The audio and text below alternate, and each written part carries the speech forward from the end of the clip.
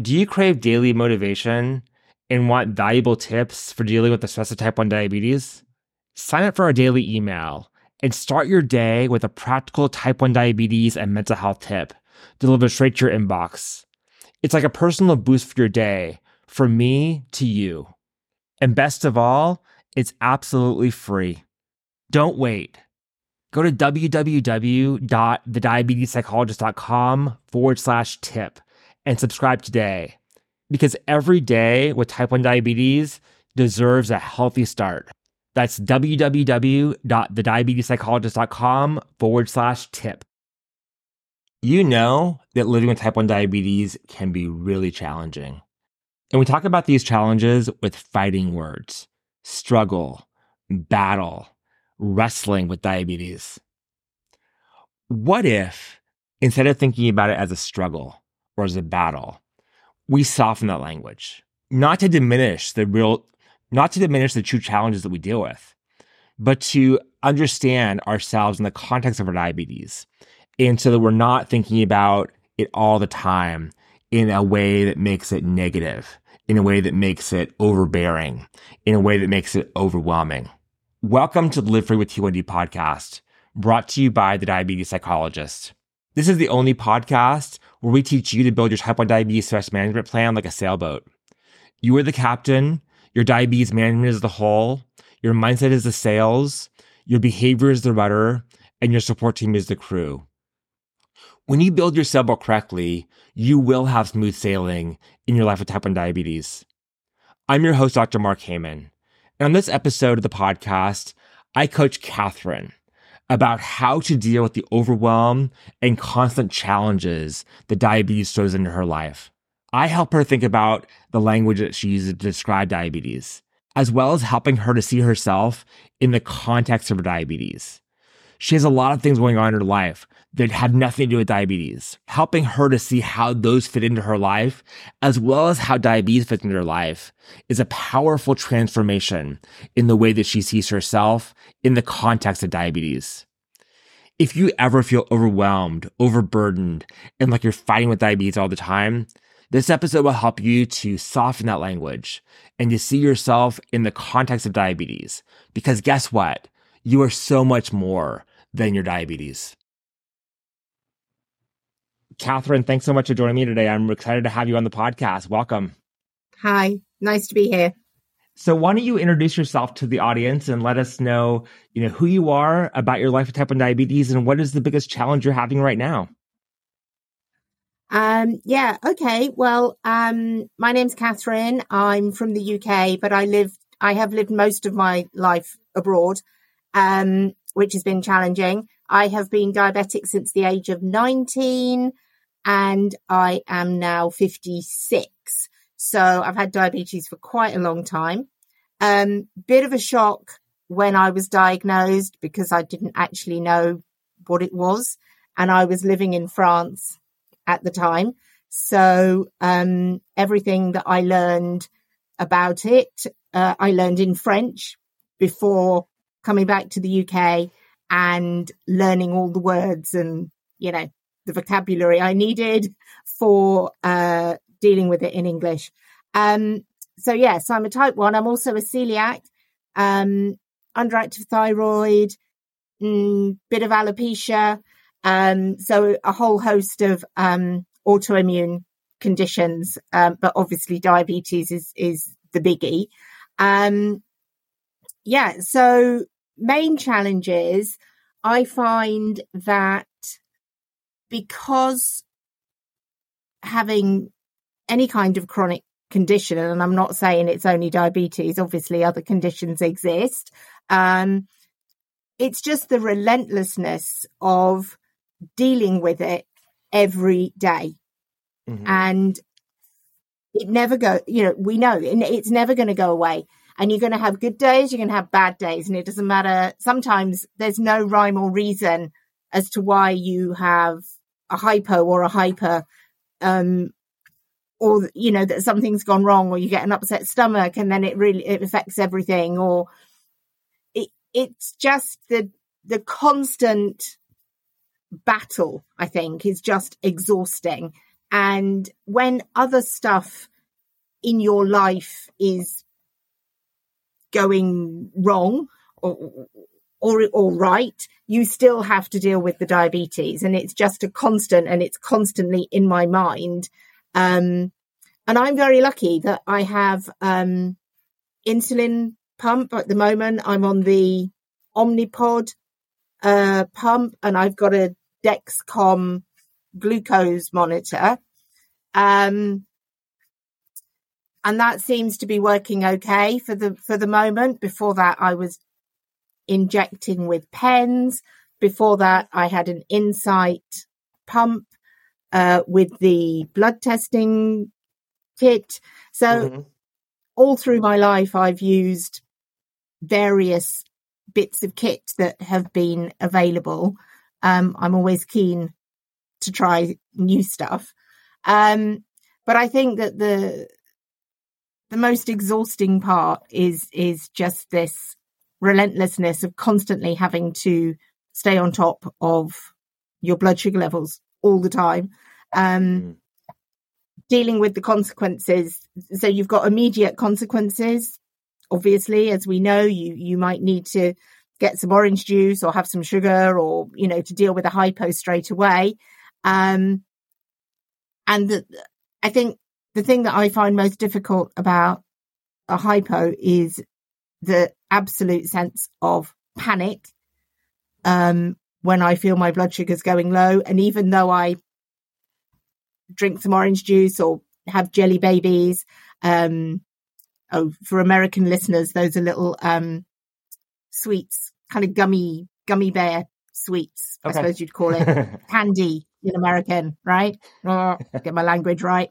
But it takes such a long time, or it feels like such a long time till you feel better again, till you start to feel normal again. And I nearly always need to sleep after a hypo. And if I'm at work, or if I'm, out and about, busy, you can't just sit down and go to sleep for half an hour. But that is really what I want to do. And it's my body just telling me to stop, I suppose. But that's exhausting. You can't just keep pushing through all the time when things like that happen. So trying to avoid the hypos is something that I try to do all the time. Then on the other hand, you've got your high sugar levels that, I've had issues with that when I was younger. When I went to university, what did I care? And also it was the 1980s. So, who knew anything really about diabetes? And who knows what my sugar levels were? I mean, they were probably sky high most of the time. So I ended up with some necrobiosis on my shins, and getting these ulcers and all sorts of really nasty stuff on my legs, basically due to running high sugar levels. So I've still got scarring from that, and that was from 30 years ago. Eyes, I've had laser surgery on the retinas because there was damage in the eyes. But really, I've actually been quite lucky, I think, because that's all I've had. And I soon got myself in shape when I realised that actually, you've got to take this a bit more seriously. But I think I've been very lucky, actually, Mark. Over the years, I've had quite a few series of kind of counselling or therapy sessions with a variety of people wherever I was.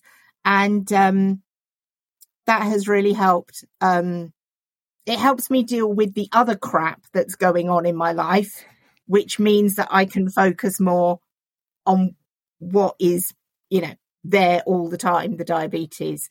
So I don't know if other people have said this to you, that having that counselling or therapy support just to help deal with life is actually really, really helpful. As long as you're open, obviously you have to be open to the idea to talk to people about things. Absolutely. But that really has been beneficial. And most recently, I've been talking to a cognitive behavioral therapist who's been doing some acceptance and commitment therapy, which I believe, is a sub branch of CBT. And that has been very helpful and has taught me some techniques and some tricks about how to help myself. Yeah. So that's basically. And I want to say, my story. I'm actually a big proponent of acceptance and commitment therapy, otherwise known as ACT. And for those people who don't know what that is, very, very briefly, it's a way of just learning to accept the fact that sometimes there's going to be stress and distress in your life. And so instead of trying to avoid it and get rid of it, we don't want to invite it in and want it to be there, but given that it may not go away, just like diabetes, finding ways to maneuver around it and with it, as opposed to try to push it away, is oftentimes the most effective ways of dealing with that. And if you listen to me for any period of time, you'll hear these themes coming out in the way that I talk about diabetes. Well, Catherine, I have lots of ideas for you, but I want to I have one question before we go on, and that is about your learning about diabetes in French and then having to transition back to English, because we talk about diabetes as being its own language, right? We all have a language that if we talk to somebody new that we met about basal and bolus and hypo and hyper, and it's going to sound like gibberish to them. And I want to hear a little bit about you having to learn it in French, and how was your French at the time? And then how did you transition back and learn it in English all over again? Okay. Well, it was a brand new experience for me learning these words in any language. My French was fluent. I had studied it at school, and I was living and working in France when this first happened, when I was 19, just before going off to university. So I was on a gap year, we call it in this country. So I had no idea what they were talking about. So not only did I have to learn the vocabulary, I also had to learn what that means. So it's all very well saying hypo, hyper, and all these other words, but if you don't actually know what they mean, it doesn't matter what language they're in, to be honest. Mm-hmm. So initially, yes, I learned it all in French, and my French was fluent and I had no problem. And I was in hospital in Paris for, I don't know, a week maybe, I don't know, and then came back to the UK.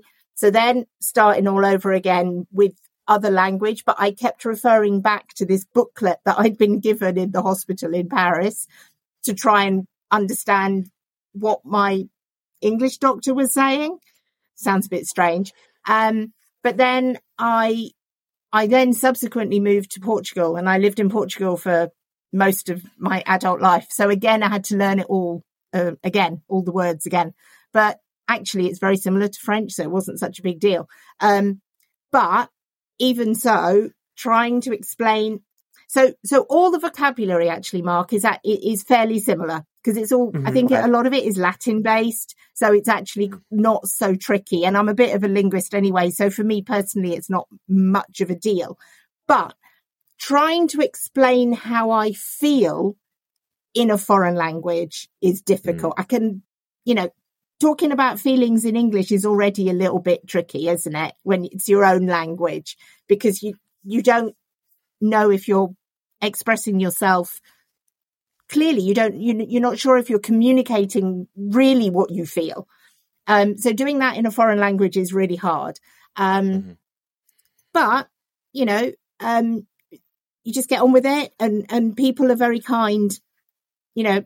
Doctors and nurses in wherever I've been, they've always been so helpful and so kind and so patient while I'm trying to, stumble through what I'm trying to say. But I don't know, maybe I'm really engaged with it because I'm a linguist and I'm an English teacher. Maybe I get it. Maybe for somebody else, it would be more challenging. But yeah, to be honest, it was a bit weird. It's a bit weird, but Yeah, I can imagine. I mean, it's always challenging just to learn the language of diabetes on its own, and then learning it in a different language, and now back in your own language. It's an interesting conversation. But back to your challenge around, just feeling like that diabetes is a constant burden. And I don't disagree with you at all. I'm not going to challenge you or push back on that at all, because I live with diabetes just like you do. And I understand. But I want to ask you, Catherine, tell me about yourself in a couple sentences, or, that in a way that has nothing to do with diabetes. What do you enjoy? What are things that are in life that you're passionate about, that you enjoy doing? If we were to talk about Catherine as a person with diabetes pushed aside for a second, how would you describe yourself? Well, I love reading. I love languages. I love words. I love walking my dog, going outside. I love being outside, even when it's cold in this country. I love going out and being active, and being with my friends. That often involves food, as we know, but you learn to manage that part. But for me, it's the people. It's being with other people that is more important. So I'm quite a sociable person. I like doing stuff with my friends and new experiences. I've just recently started paddleboarding. Really? Never done that before in my life, but why not? Give it a go. And, it's fun. So yeah, I'm that basically, and also I'm a teacher. So, I'm interested in my students. I'm interested in helping people be the best version of themselves that they can be. And if, getting them through education, whichever level it is, I feel that is my calling, to kind of help people, to teach them what they need to get further in life to where they want to be. So yeah, amazing. I guess that's me. So I asked that question for two different reasons, and they're actually interconnected. But I think it's important. The first is remembering that when we talk about diabetes and we get in this language of it's this constant battle and it's challenging all the time. Again, not that those statements are not untrue, but the language that we use kind of gets us very wrapped up in ourselves and in our head. Around diabetes and it being our sole focus. And so one of the core concepts of acceptance commitment therapy is it's a fancy word called self as context. And in simple terms, what it means is that seeing ourselves in the context of our challenges and of our lives. And so if we say our diabetes is the biggest challenge of my life and I'm constantly fighting against it all day long, your life and your thoughts around diabetes become very narrow because it becomes your sole focus. When we're able to broaden that out a little bit and say, okay, diabetes is here in the context of my paddleboarding and my love of languages, my friends and my dog and all these things, all these different parts of my life, certainly the challenge is still there. It hasn't changed, but the context that you're seeing the challenge in has changed. Yeah. And it doesn't make it smaller, but it puts it in the context. And I want to encourage you kind of when we get in this mindset, we all get in this mindset of how challenging and what a struggle it is, to take a step back and say, yes, it's a struggle, but I also get to do it because I also get to do all the other things in my life. And that changing context can be really helpful. Yeah. Yeah. It's true. I don't want to be the diabetic. Right. I don't want people to say, "Oh, she's the diabetic, isn't she?" Yeah. And the language that we use to describe diabetes, again, I'm going to use your language. You said, I believe you said challenge, you said struggle, battle. Those types of words, those get us to the point sometimes where that's how we see ourselves as the diabetic who is always struggling and who is always doing those things. And I think that language is powerful, but it can also be softened in a way that is still truthful. It doesn't change what's actually happening, but it makes it a less aggressive, like less fighting, a little bit more, rolling with the punches and even riding the waves that are there. And I think that language is extremely powerful as we're thinking about the struggle or the challenges or the ups and downs of diabetes. And those are, I use three words: struggle, challenges, and ups and downs. And they all mean the same thing, but the context and the way that they make us feel are actually very different. And I want to encourage you as you're thinking about it to see the language you're using and maybe reframe it and try some other words or phrases on for size as you're doing it. Yeah. Yeah. It is important to how you frame yourself within your internal vision of you, who you are. And I do realize that sometimes it does become overwhelming and I just disappear into it. And that's when, I need external help in my head.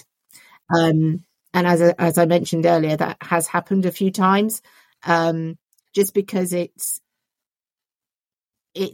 other stuff going on in my life, which has to be dealt with as well. And it just all becomes too much. Of course. And you have to recognize that diabetes doesn't exist in a silo. It exists as part of your life, of everything else going on in your life, your relationships, your work, exactly, every other struggle. And so we can't look at it by itself. We have to look at it in the context of our lives. I talk to people with type 1 diabetes every day. And every day is clear to me that people at T1D need a plan. They need a plan to follow to manage the emotional burden of living with diabetes. Without a plan to manage the stress, life with diabetes is overwhelming.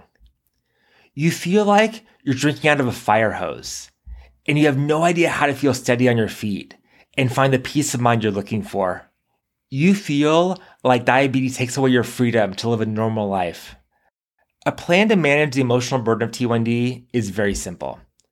There are 5 frameworks you need to know. And if you know these 5 frameworks, you have a plan for how to deal with any stress diabetes throws your way.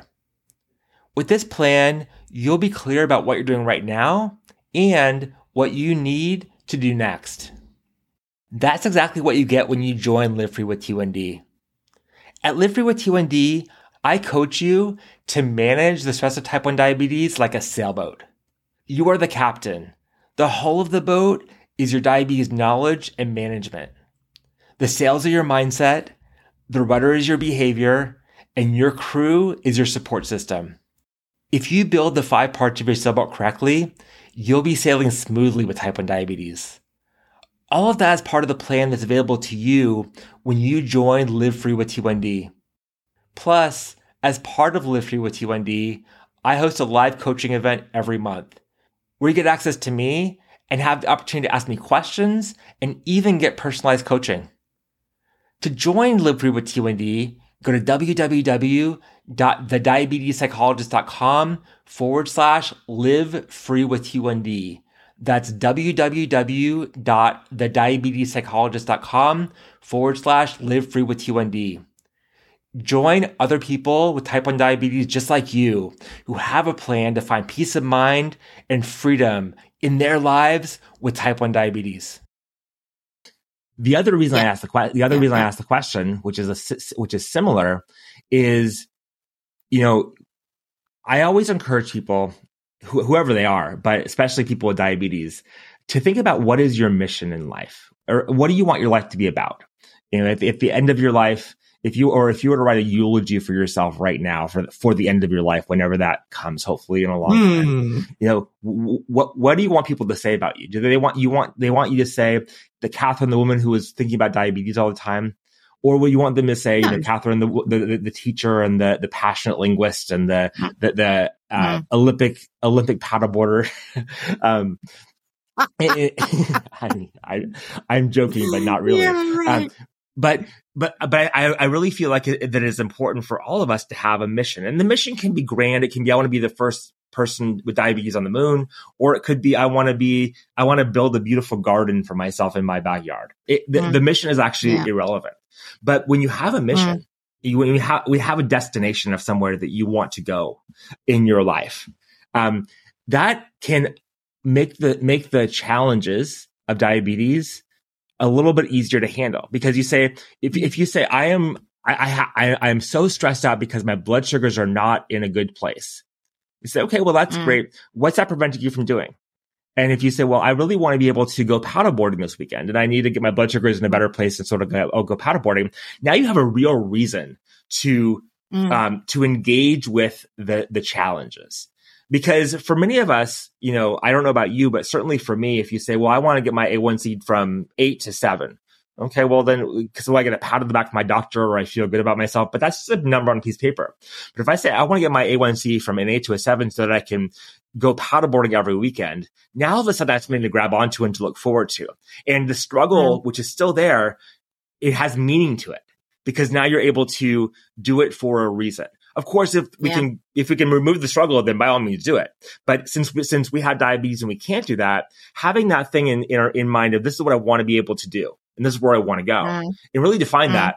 It makes the challenges more worthwhile because you're willing to engage with them so that you can do that thing, as opposed to feeling like you're just treading water or like, drowning and try to keep your head just above the water.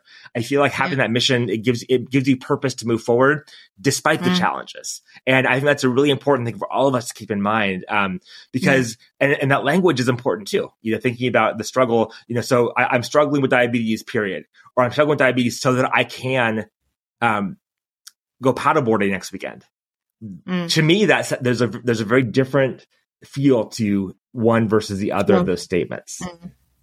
And I'm curious what your reaction to that is. Well, no, I think you're right, but my overall purpose is, I suppose, the reason that I'm so careful or try to be as careful as I can with my diabetes is because because I was widowed and my children rely on me. So I need to be the best that I can be for them, for myself, but also for my kids. So, they're in their 20s now. So it's not like, it's not like I'm going to take them to school anymore. But I do feel that it is my responsibility, that I need to be here for them, because their dad isn't, basically. Yeah. But then also, as you say, I mean, there is loads of stuff that I want to do, and I'm not going to let my diabetes get in the way and stop me from doing what I want to do. I don't have great ambitions. I don't want to climb Everest or go to the moon or anything like that. But, I don't want it to stop me. If I want to, I don't know, I can't think of anything actually now that I particularly want to do, but, the paddleboarding, I mean, it's great. It's fun, and it gets me out, and it's a bit challenging for me because I'm a little bit wobbly on the board, but it's good. It gets me out of myself. It gets me out of my head, and gets me doing something. I'm focusing on something else that is difficult. I find difficult. Right. And then I forget about the diabetes for a while, which is really nice. And I also find that when I'm in a good place in my head, the diabetes just flows. It doesn't bother me anywhere near as much. So it seems that, the less stress in my system, the better the diabetes control anyway. So it's learning the de-stressing techniques, which physically has an impact on my blood sugar levels anyway, which apparently has been proven with, breathing and stuff brings your blood sugar levels down or something. Well, it calms your nervous system, which then can make your blood sugars easier to manage for sure. But I think that you bring up a really great point, Catherine, is that certainly doing everything you can to reduce your stress. And sometimes there's going to be a place or things that you cannot do to reduce your stress, or your stress is going to be there no matter what. But also remembering your purpose, remembering that you're there you want to be there for your kids because you're their only living parent. You want to paddleboard, you want to travel and be out with your friends, and keeping those things in mind is actually a way. It may not reduce the stress objectively. However, it reduces the stress subjectively because all of a sudden your context is now much bigger. Your context is not only diabetes. Your context is diabetes in the context of your kids, or maybe even your kids in the context of diabetes. And that is a way of subjectively reducing your stress. And in my book, whether the reduction is subjective or objective, it's all the same because it makes you feel better. It makes you feel more motivated, and it puts you in a place where it's going to be easier to manage your blood sugars. Yeah. So, it's all true. Well, great. Yeah. Well, Catherine, thank you so much for joining. It's a state of mind, isn't it? Yes. Sorry, it's a state of mind, and it's how you perceive things in your head. And if you perceive things in a positive light, glass half full sort of way, then life is going to be easier anyway. I think. And I try and make everything. I try and find the silver lining in everything. And even being diabetic, I look at the silver lining and I think, okay, so I eat really healthily. I do a lot of exercise because that's what is helping me with the diabetes. But the knock-on effects of those healthy habits isn't only to do with being diabetic. It's actually making me a healthier person overall, and more mentally healthy, I think. Yes. So, that's my silver lining. I'm diabetic, but, what on earth would I be like if I weren't? Would I be a huge, humongous, I don't know, because I do love food. I don't know. I don't know, really. Right. And I think that your mindset matters, and your mindset, and if you put a mission on top of that mindset to be able to do something, to be there for your kids, to paddleboard, to walk the dog, to go out with your friends, then it makes it not only does it make it easier, but it makes it much more meaningful because you have a direction you want to go, and you're willing to put in the work to get traction towards that destination. Yeah. No, that's really well put. I like that. Traction. Towards my destination. Traction. Yes. Well, Catherine, thank you for joining me today. I really appreciate it. This was a great conversation. I really hope it was helpful for you. You're welcome. I know it's going to be helpful for the listeners. So, keep in touch and let us know how you're doing getting that traction. At the end of every episode, I give you a plan of action that you can use in your life with type 1 diabetes starting today to reduce the emotional burden of life with type 1 diabetes. And today, your plan of action is take steps to soften your language around diabetes. First, take out a piece of paper and write down all of the words that you use to describe the challenges of diabetes. Do you use fighting words like battle, struggle, wrestling with? Or do you use softer words like riding the wave? Whatever you use, write them down. And then ask yourself, how helpful are these words? And what are other words that I can use that convey the same message, but in a way that reduces your stress and makes it easier for you to handle the challenges that diabetes does throw your way? Make this list, and then make a list of alternative words you can use when thinking about the challenges diabetes brings into your life. And then make an effort to use these words. When you find yourself using these fighting words, substitute them with softer words that convey the same message, but in a way that reduces your stress and helps you live a free and flexible life with type 1 diabetes. Thanks so much for joining me on the Live Free with T1D podcast, where I teach you how to build your diabetes management plan like a sailboat so you could have smooth sailing in your life with type 1 diabetes. And I'll see you back here next week, same time, same place. Bye for now.